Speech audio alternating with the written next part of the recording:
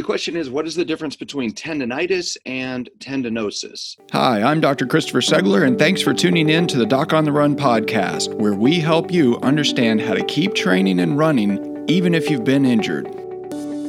This question actually does come up a lot for patients, and usually with Achilles tendon injuries is the most common thing, but it can happen with any kind of tendon. So the difference between an injury to a tendon, which has been labeled tendinitis versus tendinosis, is really a difference in the amount of time that you've had the condition and the amount of damage to the tendon itself. So tendinitis is basically inflammation within the substance of the tendon itself. And tendinosis is different. Tendinosis means there's been some chronic degeneration in the tendon as a consequence of either microtrauma or prolonged inflammation. And there's been a long-running debate about this. I was actually lecturing at a conference in Iceland this summer, and I was giving a lecture specifically on tendon injuries in athletes. And one of the things I did in that talk was to try to explain and demonstrate to doctors who treat athletes that the old research that says inflammation does not play a role in the development of tendinosis is wrong. So there is new research that's come out this year that actually shows that pretty clearly. So the deal is that we used to look for these particular inflammatory cells within the tendon, and when a patient was diagnosed with tendinosis and there was a biopsy of the tendon, the doctor takes a piece of the tendon, actually sends it off to the pathologist to look at it under a microscope. There were none of the particular cells that we think of as markers for inflammation. So because those cells didn't happen to be within the tendon, there was a bunch of research that came out and a bunch of papers came out and said there is no inflammation in the development of tendinosis, and that's actually wrong. So the theory for the last 10 or 15 years has said that inflammation has no role, so you shouldn't treat an inflammatory process when you have tendinosis because you're getting chronic microtrauma. And where that applies to runners is that the doctors tell you to stop running because they say you're basically re-traumatizing the tendon. You're injuring it, you're applying stress, you're damaging it.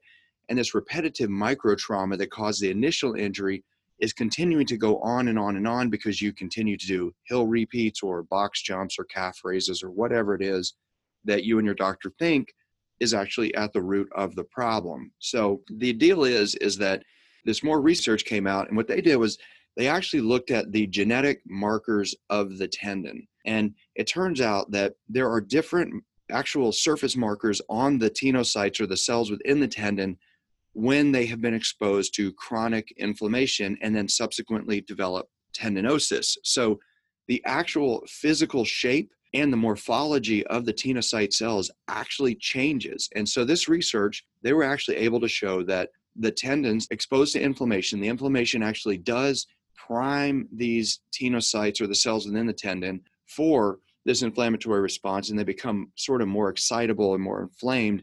And then over time, the tendon degenerates. You get actual degeneration of the collagen fibers within the tendon. It gets kind of mushy and squishy, and you can see it when you look at it in surgery. So when a patient has tendinitis or a normal tendon and you actually do surgery, when we look at the tendon, if you actually cut the tendon open, you look in there and you pick at it with a dental pick or a sharp metal pick, it actually peels out teeny tiny little collagen bundles that look like very fine blonde hairs.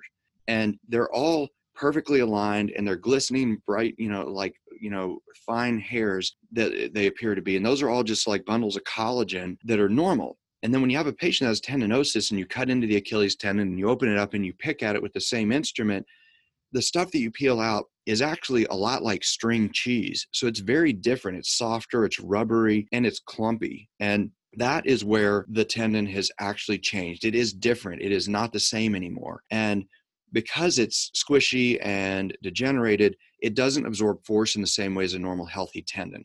And as a consequence of that, you have a real problem. So now the new question isn't whether or not there's inflammation in the tendon when you're developing tendinosis, but whether or not you should actually treat it with things like ice or contrast baths or anti-inflammatory medications. So if you think you have tendinosis, the first thing to ask your doctor is whether or not your doctor understands that. Like, do you think that there could be any inflammation in the tendon or not?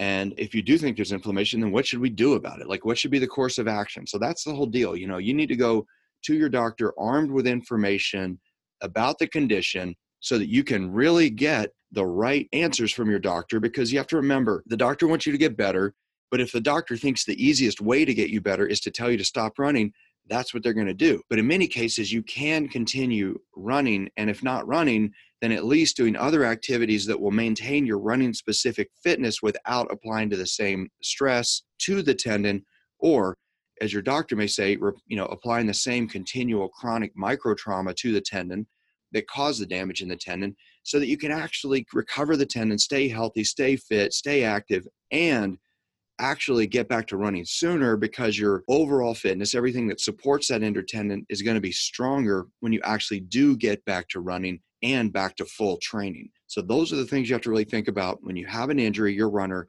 and you want to keep running. What's a virtual doctor visit?